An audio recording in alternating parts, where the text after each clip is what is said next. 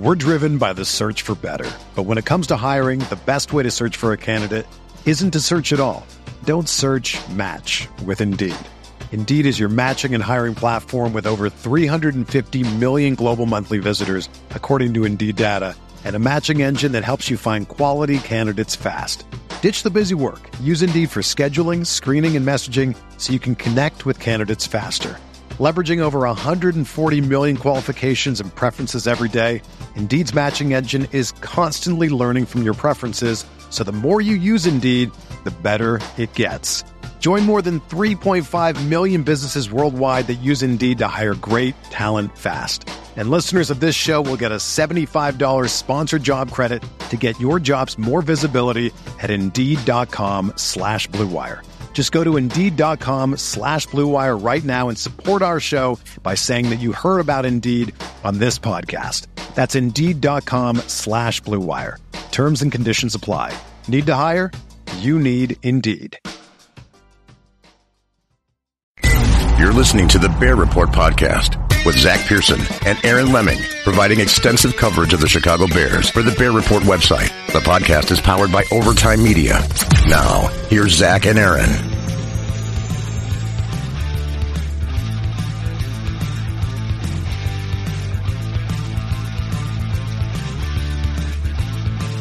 Welcome in, Bears fans, to another edition of the Bear Report podcast. Training camp is underway for the Chicago Bears as players have reported to Halas Hall and have begun walkthroughs at Halas Hall for the 2020 training camp session. I'm one of your hosts, Zach Pearson of the Bear Report podcast, and I'm joined, as always, by my co-host, Aaron Lemming. Aaron, you weren't here last week, so we got to catch up on a couple things, but how you doing overall? Doing all right, man. Just, it's been a hectic few weeks. I don't even know really how to describe it. It's just like every little thing that can pop up at the wrong time pops up at the wrong time. But, at least baseball's back in full swing, NHL's back in full swing, and NBA's back in full swing. And, at least teams are reporting the training camp. I mean, as we've seen with some videos, some veterans who kind of showed up with rookies, and they're already going through walkthroughs. So, I mean, we're still, like we're talking about before, we're still a little under 2 weeks away from actual practices, but at least football activity is finally kicking up. And it seems like the NFL has a decent grasp on how they're going to do things. And I was reading a tweet earlier, I think it was from Tom Pelissero, that was basically saying something along the lines of they're actually going to have tracking devices on these players. So they're going to be able to monitor, unlike the MLB, they're going to be able to monitor where these guys are going and what these guys are up to when they're not at the facilities and they're not on the field, which, I mean, is extreme as that sounds. It's just one of those situations. We've seen it with the Marlins and we've seen it with the Cardinals. One group of guys goes out to, a bar, or one group of guys goes out to a restaurant or something that they're not supposed to do, and it ruins everything for everybody, and multiple teams have to suffer because of it. And it's just one of those situations where the NFL really cannot afford an outbreak. They're not really prepared the same way as like baseball is in terms of the taxi squads and everything else. So really kind of, a bubble without a bubble is what the NFL is going to have to do if they plan on getting the season in. Yeah, and, I was going to say we might get robbed of a Cubs-White Sox World Series because of the Miami Marlins wanting to go out to a nightclub and not being able to play games. But, yeah, it's crazy to see what's going on with baseball. And you touched on it with the Marlins going out to a club, and the reports of the St. Louis Cardinals going to a casino, a couple of them partying in Lake of the Ozarks on the boats. But, yeah, I think the NFL's kind of, taking it as it goes and kind of has a little bit of a learning curve here as we, are just pretty much almost a month away from the start of the season. And I talked about it last week on the podcast. What they're essentially doing, the Bears, is they're trying to control everything that they can so that there's not an outbreak inside of Halas Hall, and then essentially put the trust in your players to not do anything stupid. Kind of maybe second guess yourself. Is it safe really to go to the grocery store? Is it safe to go out to dinner? Should I, maybe go to this event or hang out with friends? And it's really going to come down to, are the players going to be smart? Are they going to take precaution? Are they going to wear a mask? Things like that, wash your hands. Because from everything we heard in that Ryan Pace and Matt Nagy press conference, the Bears have a very good setup at Halas Hall in terms of, the process of getting into the building, and once you're in the building, being able to track the players. And if an outbreak does happen, they can essentially see, where that player has been in the building, has he been in contact with anyone else, and then just completely shut it down. Now, the NFL doesn't have the luxury of a bubble like the NBA and NHL and MLS does, which all three leagues so far, look pretty good. I believe the NHL hasn't had a positive test since going inside of the bubble. The NBA, I think, had one or two positive tests, but since, that, a couple weeks, they haven't had any positive tests. So, yeah, I mean, the NFL, it's obviously a different game. It's more of a contact sport, but it's going to be similar to baseball where you're going to have to really trust your players. Well, and I think the big thing comes down to this, right? And, I don't really know how else to put it, so I'm just going to say it, and hopefully this isn't too blunt, but it really comes down to the young guys policing themselves and the veterans policing the young guys, because I think ultimately that's kind of what's happened in baseball, where you have certain players, these younger guys that still want to go out and they want to party and they want to hang out and, they, for lack of a better term, they want to date and they get on Tinder and they get on these dating apps. And that's the issue, right, is you have guys like Nick Foles. You have, multiple players on the Bears, multiple players in the league for that matter, that have families. They have wives. They have kids. In the case of Nick Foles, his wife has had some medical issues in the past. It's one of those situations where, a lot of these guys got newborn kids. So it's really going to be about policing the younger guys. I'm not going to say any names. I think there's a few that come to mind that have been partying on boats this offseason. What you do in your free time is your thing. I don't really care. But when it comes down to putting other people at risk because of the decisions that you're making, those are the kind of things that have to stop. And I think that's going to be the big thing with teams and the veteran players, is really keeping some of the younger guys that aren't as mature locked down and focused on, if you want to play this season, if you want a paycheck, if you want to go out and do what you love to do, then these are the sacrifices you have to make. And, it is asking more of players than it is asking more of, just a normal person. But again, this is a very delicate situation. And we've seen how the NBA's handled it. We've seen how the MLS has handled it. We've seen how the NHL has handled it. And they've all done tremendous jobs so far. Obviously, MLS is a little farther along than any of the rest of the sports, but I mean, NBA's had no issues, NHL's had no issues. Hopefully, and I mean hopefully, baseball's got their stuff figured out, because like you said, if the Miami Marlins are the ones who tanked the MLB season when they had no chance to begin with, that's going to be very frustrating. I think they're over the curve of that, and plus the Cardinals. Hopefully they can kind of get over the hump there, and that'll be the end of that, and they can kind of police everybody. But again, it's a very different situation, especially when you're talking football, because you're talking about 53-man rosters on top of, you're talking about extended practice squad.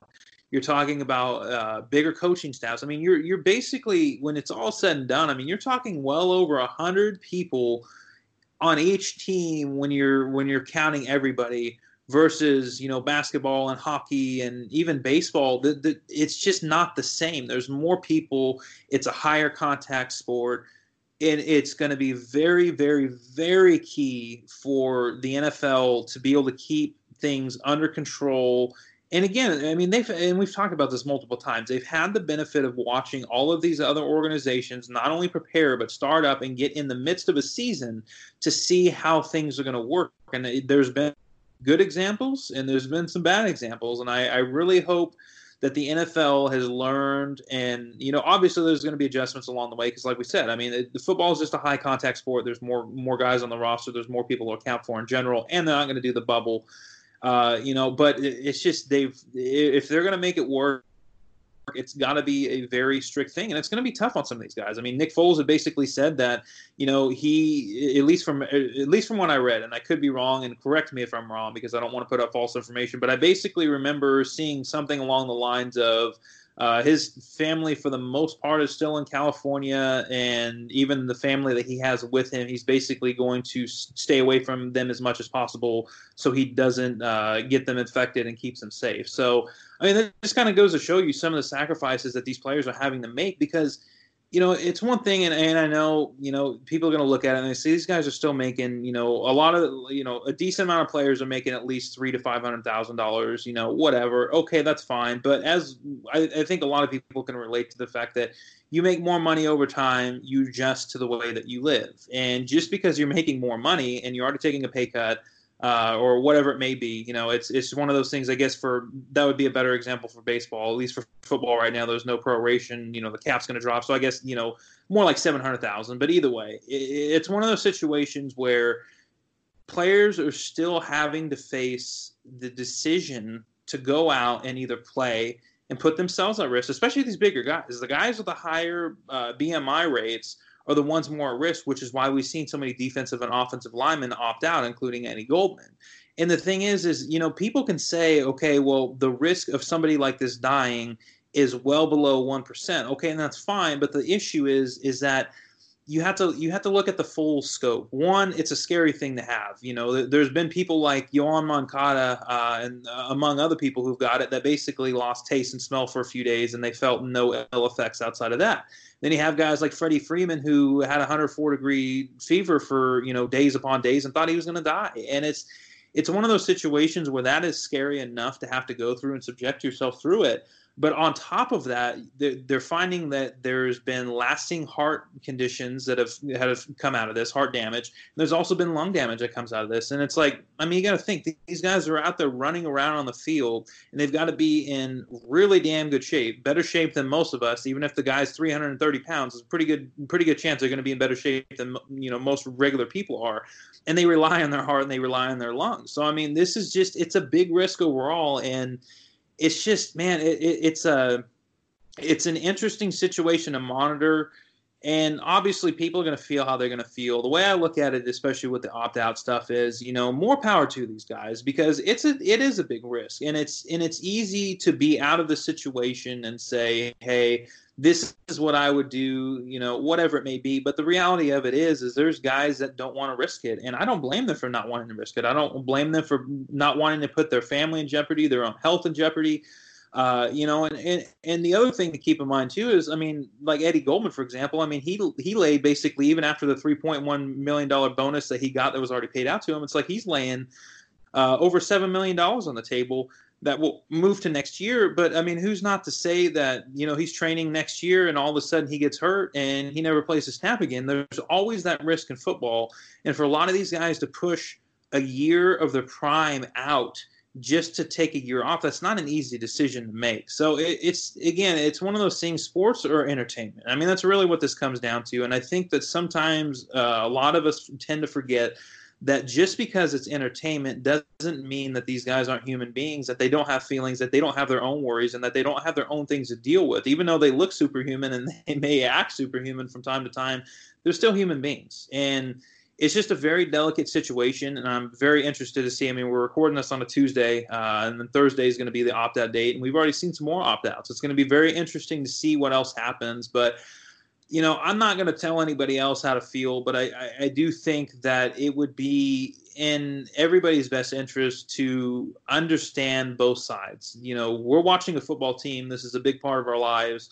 But again, it's just entertainment. It's just sports. And we're talking about people's livelihoods or the fear of their livelihoods on the line.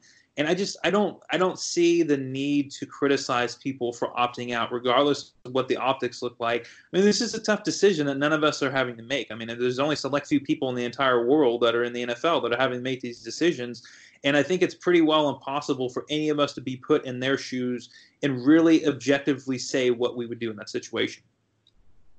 Yeah, and the other thing you have to look at, a lot of these players have families, and whether they have underlying conditions or not, they really don't want to risk getting their families, sick and having to deal with the virus as well. So, yeah, I'm with you. I just, I always look at this way. There's always another side to the story, whether you believe or not. So I have no problem with players opting out. I totally understand it. And, if they want to opt out, go ahead.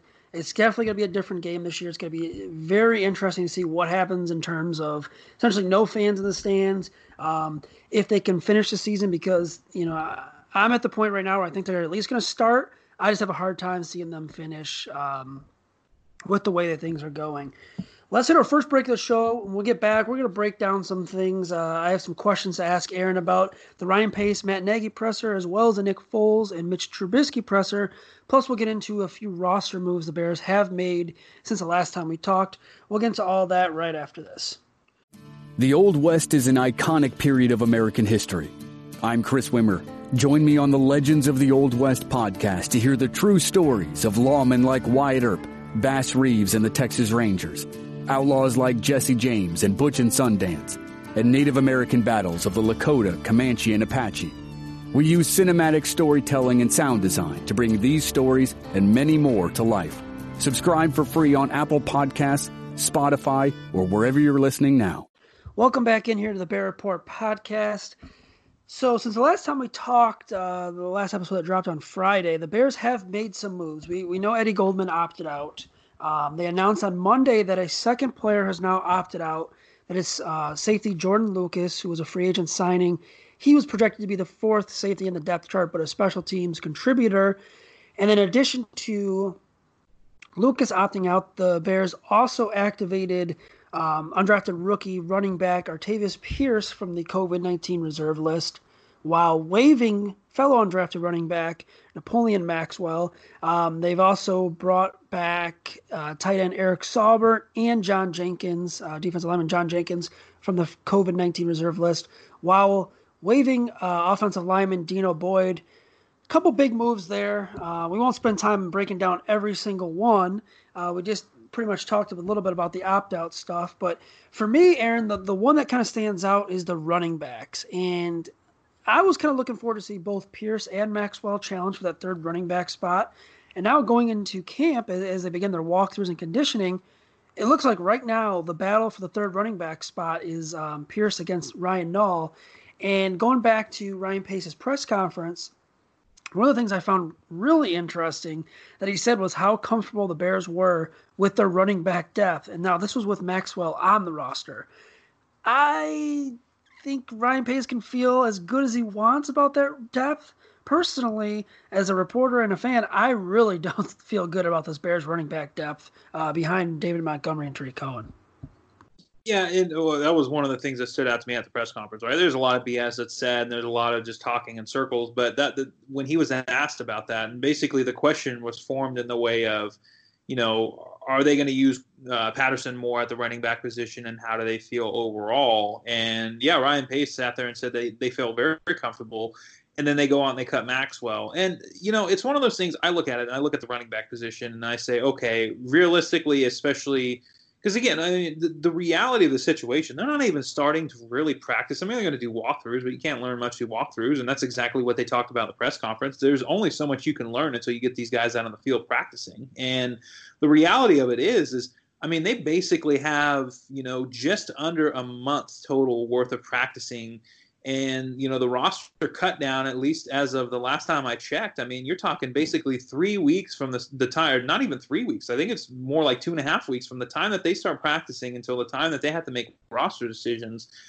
It's a very, very small amount of time that they have to make those decisions. And I feel like the reps with the first and second teams are going to have much more value because of the shortened time and then no off season beforehand than you normally would, because you need to figure out who's starting, and you kind of need to, get those guys reps and get them ready for week one. Because, I mean, we haven't seen, in at least recent memory, and I don't know if ever, at least in the modern football era, where there's been no preseason games. And here we are, where there's going to be no preseason games, and they've got basically, about 4 weeks worth of practice before they actually play week one. And you'd think that they'd probably want to figure out their roster and figure out who's going to be starting and everything else, probably, at least a week and a half before games like normal. So it's one of those situations where I think you look at positions like running back and you say, okay, the reality is they're probably keeping 3 people. So it's like you pointed out, it's going to be between Pierce and Nall at this point. I mean, was Maxwell really going to challenge for much of anything? Probably not. And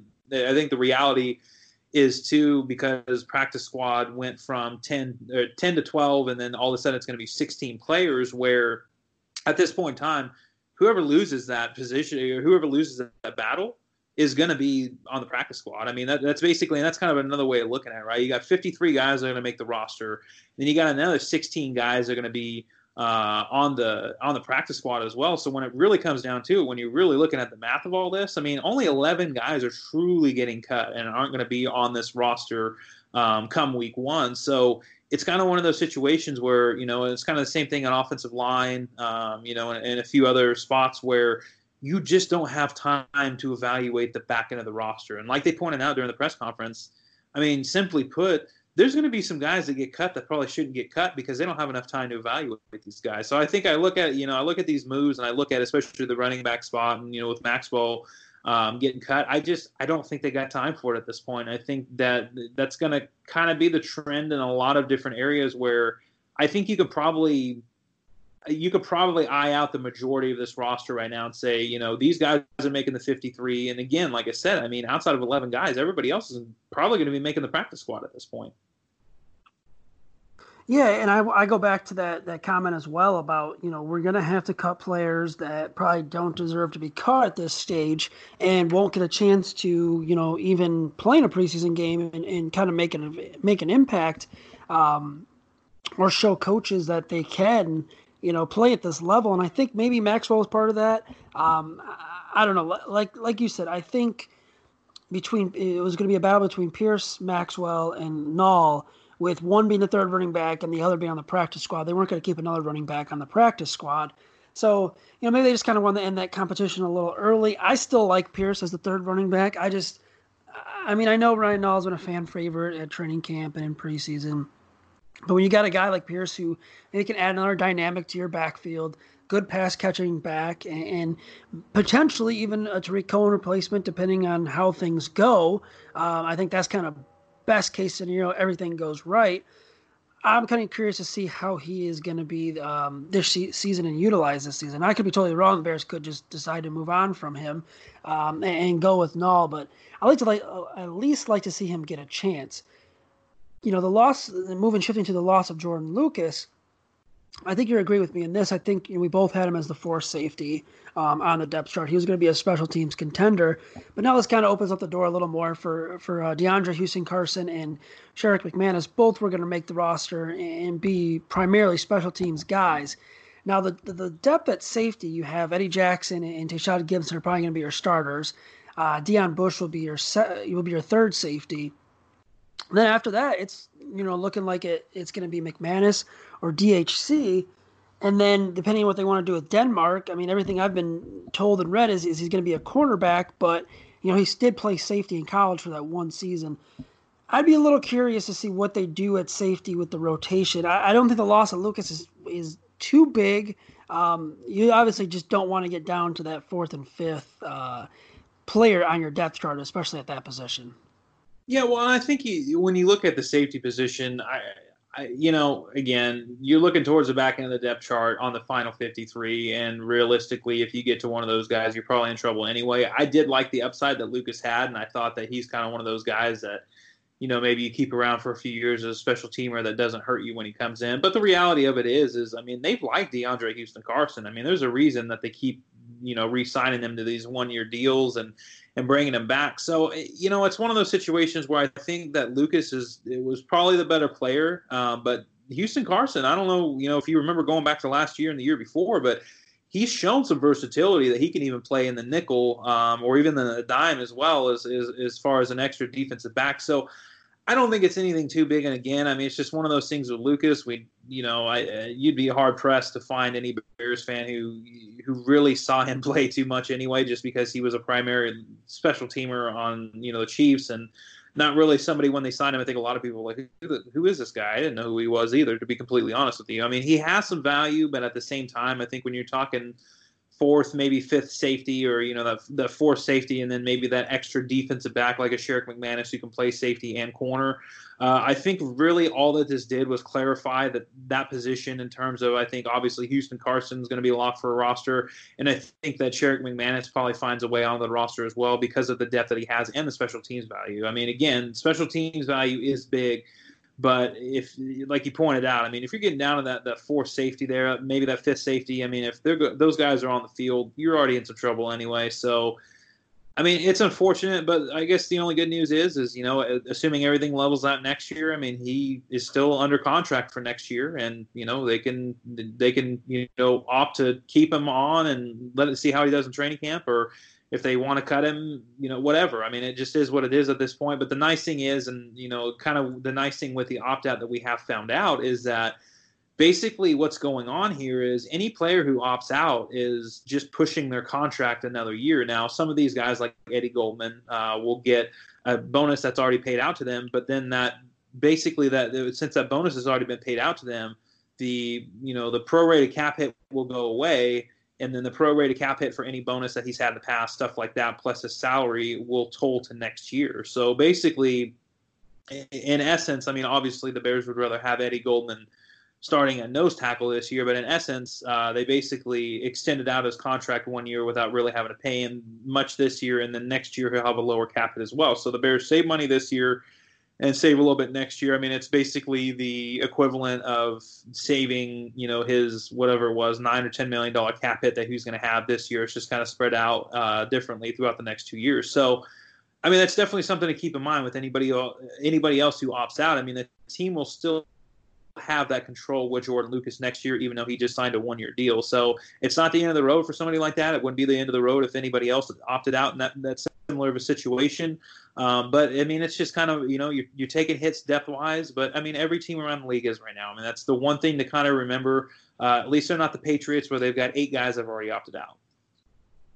Yeah, you got to wonder what Bill Belichick's doing. Maybe he wants a tank for Trevor Lawrence next season. You never know. That also brings up, the point of salary cap is going to be rumored to be a little lower next season. And now, the Bears could be in some situations where they don't want to let go of players, and they might have to just to free up some cap space. That's a conversation for another time, though, as we don't officially know what the cap will be next season. Let's get into some of the press conferences from last week. So, if you listen to the last episode, I kind of shared my thoughts on Ryan Pace and Matt Nagy, as well as Mitchell Trubisky and Nick Foles' presser. Aaron, we've already talked about the running back position as one of the things that stood out that Ryan Pace said. The other thing that really stood out, and it kind of has to do with the quarterbacks in my eyes, was Ryan Pace, having a say in the decision to name the starting quarterback. He called it a collaborative effort. And I'll tell you, when I tweeted that out, my mentions were on fire because I think people took that a little too literally. I think Pace will have a say, but it's not going to weigh as much as Matt Nagy's decision, mixed in with Bill Lazor's decision, John DeFilippo, and maybe even, potentially Juan Castillo, who kind of got to work in conjunction with Trubisky and Foles as the offensive line coach. I don't know what you kind of took away from that, but I do think Pace will have a say. It's just I don't think it's going to be as big as everyone kind of made it out to be. My personal take is I don't think Pace should have a decision at all in this. That's just my take because I think at this point in time, you've added the players. You've clearly made a mistake with Trubisky at this point. I mean, it's just that's all there is to it. We don't need to go into that too much.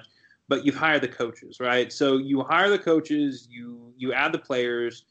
Your impact on the situation is done. You let the coaches decide who the better player is. Now, with that being said, this is the one caveat I will say is that I just don't think, it's one thing, and especially because we're not going to be able to see this play out in training camp. We're not going to be able to see, well, you will, but we won't be able to see this play out in preseason.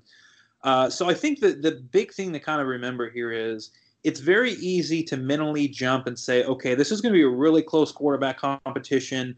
We don't know who the winner is going to be. They may be split. The reality is there's probably going to be one quarterback that looks a lot better than the other because that's just the reality of most quarterback competitions, fair quarterback competitions, I should say. So assuming that this is a fair quarterback competition, and I think it is just because if you're really looking at it, it's like, why do you trade a 4th-round pick for Nick Foles and pay him top-end, even backup money at this point, top-end backup money, if you still want Trubisky to be your guy when you could have, re-signed Chase Daniel for probably cheaper than what he got in Detroit, or you could have gone out and got somebody else, whatever. It doesn't matter at this point. The point being is is that I don't think they would have done all of this just to, simply hand the job to Trubisky or simply, hand it to Foles. I'm sure they have an idea of what they want. But again, I think the big key here with a quarterback competition, quote unquote competition that's going to last all of not even a month, is that it's likely not going to be as close as what we're all thinking. I mean, I don't really know. And again, the problem is that we're not going to be able to see it play out in person, and we're not going to be able to see it in camp. We're not going to be able to see it in preseason. So I think it's going to make it that much tougher because there's going to be the people regardless. If Trubisky wins a job and, they say, oh, well, Ryan Pace just wanted one last hurrah. Or, Foles wins it, then it's going to be, well, they've just given up on him. He didn't get a fair chance. I mean, but the reality is none of us outside of you and all the other media members who were there for the select parts of practices are really going to know who looks better. But again, my personal theory is I don't think, and again, one way or another, I'm not going to say, I'm not going to knock either one of these guys. I just think one way or another that I don't think the play is going to be that similar. And if the play is similar, my personal guess is if the play is similar, it's probably not going to be very good play. That's just my personal take. I think one of these dudes is going to take it and run with it.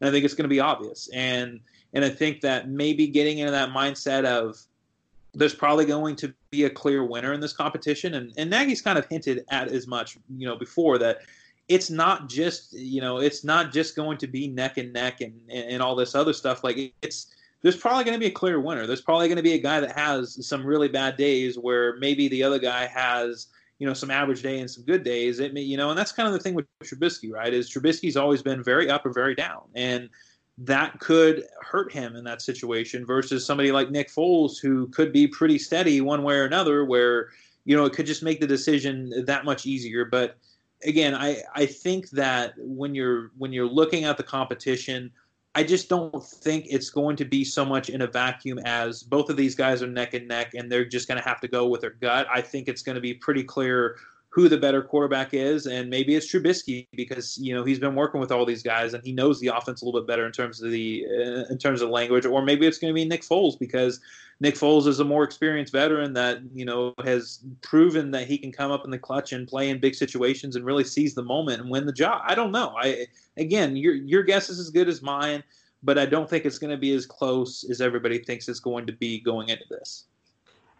I agree with you. I don't think Ryan Pace should have any say. I think he's had the chance to pick his quarterback, and he picked wrong. And now he's got another chance to pick a quarterback and brought in Nick Foles via trade. So I think he's had a say in it. I think it should come down to Matt Nagy, Bill Lazor, John DeFilippo, and any of the other offensive coaches to kind of go with the guy who they feel is the best here in training camp. And no preseason games is obviously a big factor. The 2-week conditioning is a big factor because right now they're essentially just going through walkthroughs. That's the most you're going to get out of them. And then when they start in 2 weeks, it's going to be, for the most part, just helmets. They're not really going to start hitting until I'd say maybe a week after that or later in that week. So, the competition will be heated up. I think the practices, the one good thing is in this situation is when you have a quarterback competition, your first one since 2007-ish in training camp, yeah, you want it to be the full thing. You want it to be, in front of fans, in scrimmages, and have preseason games. That's just not the case. I do think, though, these practices will be amped up a little more, and you're going to see Foles with the first team. You're going to see Mitch with the first team. You're not really going to see Tyler Bray with the first team because I think these are all just extremely valuable reps, and Matt Nagy is going to want to get in as many reps as he can for each quarterback. The other thing I found interesting what Nagy said in terms of the quarterback competition is, he's going to be looking at, obviously the play on the field and practice field is going to be the biggest thing. But they're going to look at, leadership. Who's out there, being a leader and who's getting out of the huddle right and getting these guys set up and kind of taking command of that huddle. Who's in the meeting room, asking the questions and taking control of the meeting room. And breaking it down to what both, Mitch has said and Foles have said, I think they kind of both have an advantage in both those situations. So I think, as far as commanding the huddle, I think, you give it to Trubisky a little more just because he's been with the guys. I'm not saying that Foles maybe can't command the huddle. I just think the familiarity there with the offensive weapons probably has advantage towards Mitch. But I do think the familiarity with the coaches is the advantage to Foles, as well as being that leader in the locker room and in those meetings, because Foles even said, it's not everything on the field. It's me in the meeting room asking questions and me, wanting to know why and demanding answers from my coaches and, maybe helping out Mitch and helping out Tyler because we're kind of in this together. I feel like Foles has been saying the right things. And Trubisky, I've been actually impressed with Trubisky's press conferences, even though, he's been very robotic still. But he said some of the right things to me, and at least I will give him this. He's motivated and he's trying. It just has to go on the field. In terms of this quarterback competition, though, Matt Nagy is right. It's going to have to be those things in this different offseason, in the shortened training camp, the unusual training camp. It might be those intangibles that kind of maybe win one of these guys the job. Yeah, and that's the thing. I mean, I don't think anybody should misunderstand this point. I mean, Trubisky's failures aren't for lack of trying. I mean, the dude's never been lazy. He's not Cade McNown. I mean, that definitely needs to be said because it's not for a lack of trying. And, he went out this offseason and he started working with Jeff Christensen, who is one of, if not the best, private quarterback coach, in my opinion. I thought that was well overdue, and I'm glad he did it. I cannot say this enough, and I truly mean it. I hope Trubisky comes out and looks like a completely different quarterback, and he comes out and he's a quarterback that they drafted him to be, or anywhere close to that. That does nothing but benefit the Bears because, again, long term, I don't think Foles winning the job and having an okay season or a solid season really does much of anything for them because he's not a long-term solution. But again, the Bears are in a window right now where they have to try to maximize it, and the cap's going down. They're already crunched on cap space as is.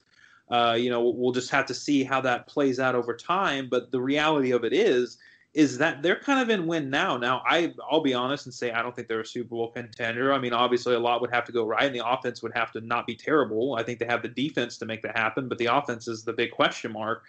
It's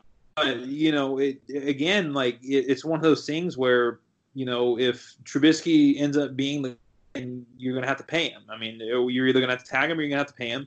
And if Foles ends up, winning the job and Trubisky kind of rides off in the sunset unheard, then all of a sudden you got a situation where you're going to be drafting another next year, and you're going to have Foles on the roster for at least another year after this year. So I really hope that Trubisky wins the job. I really hope he wins the job. Well, let me put it this way. I hope Trubisky wins the job because he was the better quarterback. I don't expect Trubisky to win the job, but I do hope that he does win it because he's a better quarterback because, again, that is the bigger benefit in the situation for the Bears long term.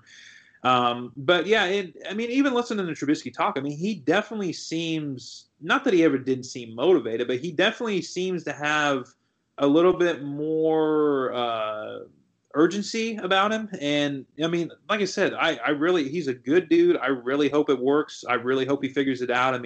Players love him.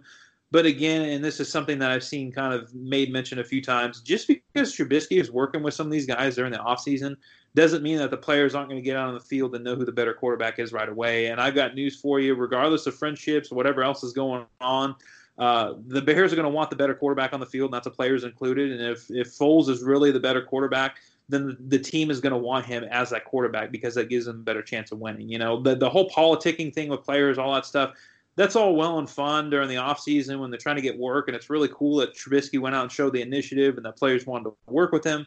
But that means absolutely nothing once they get out on the field and the evaluation really starts. And, that's not going to be, in my personal opinion, that's not going to be a remote factor in their quarterback decision and who's starting week one. It's just not. It's going to be, I think it's going to be pretty clear who the better quarterback is one way or another. I hope it's Trubisky, but again, I'm still expecting it to be Foles. Yeah, and that's kind of the thing. The best case scenario is Trubisky comes out on fire in training camp and kind of lights it up. Is the starter week 1 to 16, leads him to the playoffs, and has a big year. Then you can tag him and make him prove it again. That's probably the best long-term plan because then you can just draft, maybe a developmental quarterback next year in the draft. If Foles comes out and he wins the job, it's not, terrible. It's not a bad thing at all. But it's like, it's just, Foles isn't part of your long-term solution. And Trubisky probably isn't either unless he does that scenario that I just played out. So, yeah, absolute worst case scenario is both these guys stink. We're in quarterback hell again. You have a defense that, probably can win you some playoff games, can, put you probably in the conversation. I agree. I don't think they're a Super Bowl team. Maybe put you in the conversation, make some noise late in the year. But then you're stuck having to find another quarterback in the offseason. You're pretty much pressing restart, trying to rebuild on the fly and hope you strike gold. I just don't see that happen. I think, you have to hope Trubisky wins the job and comes out really damn good. And is the long-term guy. Otherwise, you're going to have to reset it within the 2 years eventually. So, yeah, it's going to be interesting to kind of watch here throughout this offseason. And, speaking of the quarterback competition, I mean, this whole month, that's what it's going to be. When the Bears are on the practice field, the whole spotlight's going to be on the quarterback competition. I want to get into that as we kind of wrap up the show here, Aaron. Let's hit our final break of the show. We'll be right back, and we'll talk to quarterbacks before we wrap things up. Welcome back in here to the Bear Report podcast. We're going to wrap things up by talking about the quarterbacks. And as I mentioned, this whole month is going to be about the quarterback battle. That's the most important battle right now on this Bears roster. It's Mitchell Trubisky against Nick Foles. Last week we got to hear from both of them. We'll probably get to hear from them again during camp. Don't have a set schedule on that just yet. Aaron, what were kind of your big takeaways from Trubisky's press conference and from what Foles had to say?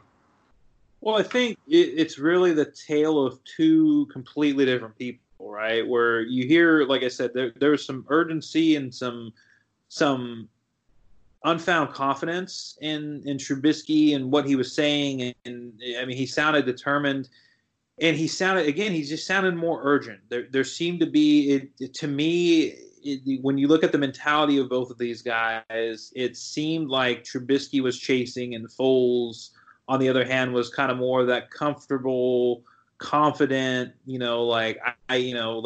basically if I lose the job, it is what it is. I'm still going to be there, but I came in to win the job. It's one of those things where I think you're seeing a seasoned veteran who's won a Super Bowl. And again, I'm not saying Foles is a great quarterback because he's not, but I think that you've seen, listening to both guys talk and see how they handle themselves, and just look at the way Foles is dressed. I mean, it just, when you look at the two quarterbacks, you got one young guy who's looking to come out and prove that he is the guy and that he belongs as an NFL starting quarterback for the Bears, who drafted him number 2 overall in 2017, versus a guy, Nick Foles, who's been there and has seen the lows of the lows, where he was on the verge of, after the Rams, he was on the verge of retiring until he went to Kansas City and kind of, righted his career a little bit, and then obviously went on with the Eagles. And you're seeing a guy who has won the Super Bowl, who has been in big games, who has lost his job, who has basically come in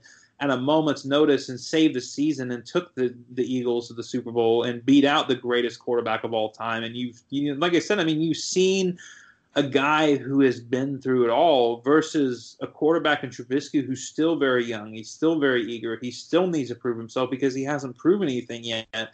And somebody that his back's up against the wall right now in terms of, this is a guy, when you look at the 3 quarterbacks that were taken in that class, we don't even have to say the names. We know where the other 2 guys are, and we know where Trubisky's at. And Trubisky is the only one fighting for a job right now. And not only is he fighting for a job this coming year, but, he's really fighting for his NFL career. He could very easily be Blake Bortles to the point where we never even really hear his name again after after this year in the Bears. If he was to lose the job and kind of rides off in the sunset, he'll sign with the team, and then we'll probably never hear much about him again, kind of thing. And that's what he's fighting versus Nick Foles, where Nick Foles really doesn't have a lot to prove. He's comfortable with himself.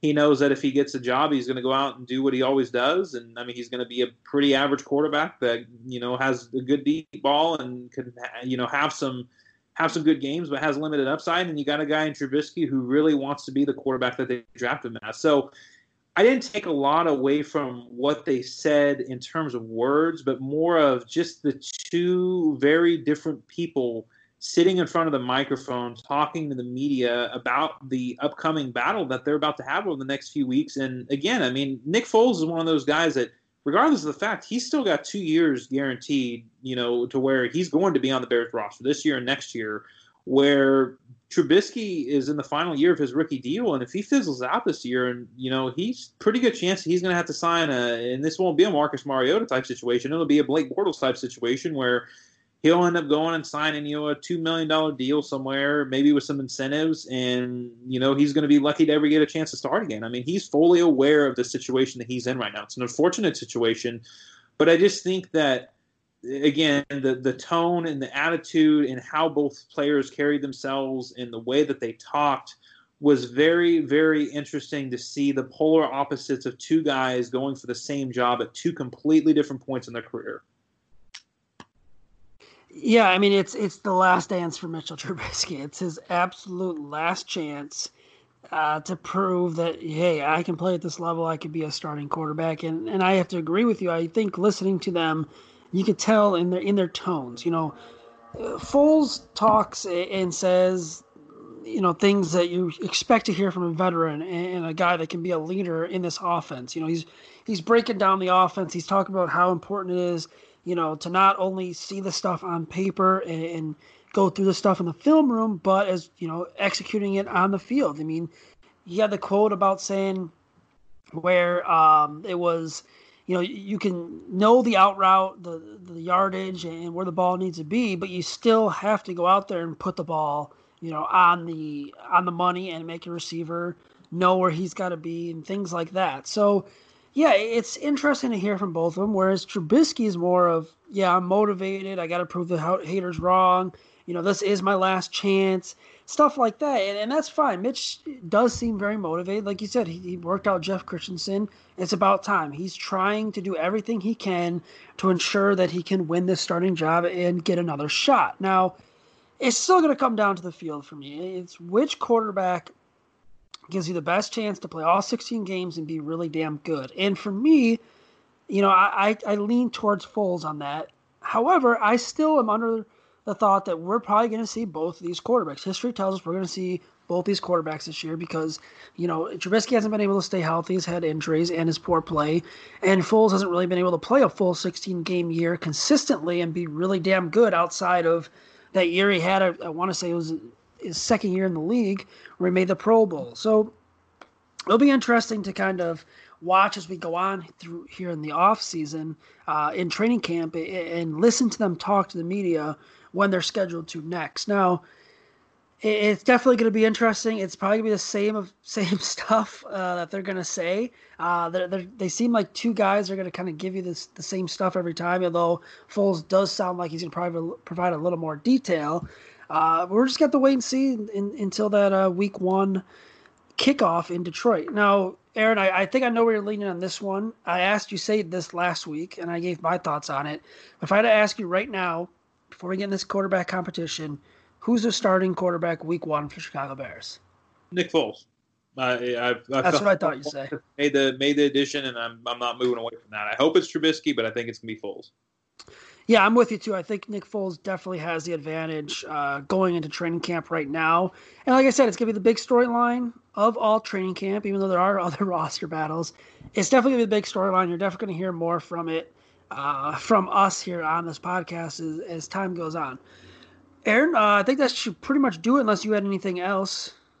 No, I think that's pretty much it. I mean, we're just kind of scraping away, struggling, trying to pull some stuff out until we can really, Zach's going to be there. I mean, Zach's going to be the one reporting on camp, and hopefully when that time comes, we'll start getting some good little tidbits. And we kind of talked about it before the podcast started. I mean, highly unlikely, but maybe teams will live stream some practices, and maybe the Bears will be one of those. Again, highly unlikely, but it would be kind of nice to see some sort of football in action before week 1, which is still a little over a month away. Yeah, we still got a little bit over a month away, and I'll be there for practices. I don't have a full set date. I think it's going to be August 17th. Around then is when the media can actually go into practice and start reporting things, which will be very refreshing. I'm just ready to get through with it and get into training camp and watch some football. Like I said, I think we're going to start the season. I don't know if we're actually going to end the season or fully finish the season. on time. So, Aaron, where can everyone follow you on Twitter at, and where can they read your work at? Yeah, you can find me at Aaron Lemming NFL on Twitter, and you can read my work at thebearreport.com. Awesome. You can follow the Bear Report on Twitter at Bear Report. You can follow me on Twitter at Zach, ZACK_Pearson. You can read my work on the Bear Report. And please don't forget to rate, review, subscribe to this podcast on all major podcasting platforms. We'll be back next week with a brand new episode of the Bear Report podcast. Until then, everyone, stay safe. It's happening daily. We're being conned by the institutions we used to trust. The mainstream media is distracting us with meaningless headlines instead of focusing on the harsh realities facing American families. Time is short before something big happens, and that's why so many folks are preparing. They're becoming self-reliant by investing in emergency food storage from My Patriot Supply. Go to MyPatriotSupply.com and secure 4-week emergency food kits for each member of your family. Each kit contains tasty breakfasts, lunches, and dinners, averaging over 2,000 calories per day. Save $50 on each 4-week food kit you purchase. Plus, get free shipping on Ready Hour 4-week emergency food kits. You're not ready if it's not Ready Hour Foods. At My Patriot Supply, you can also get solar power generators, water filtration units, heirloom seeds, and survival gear. Order by 3 p.m. and your unmarked boxes ship the same day. Shop MyPatriotSupply.com today. MyPatriotSupply.com.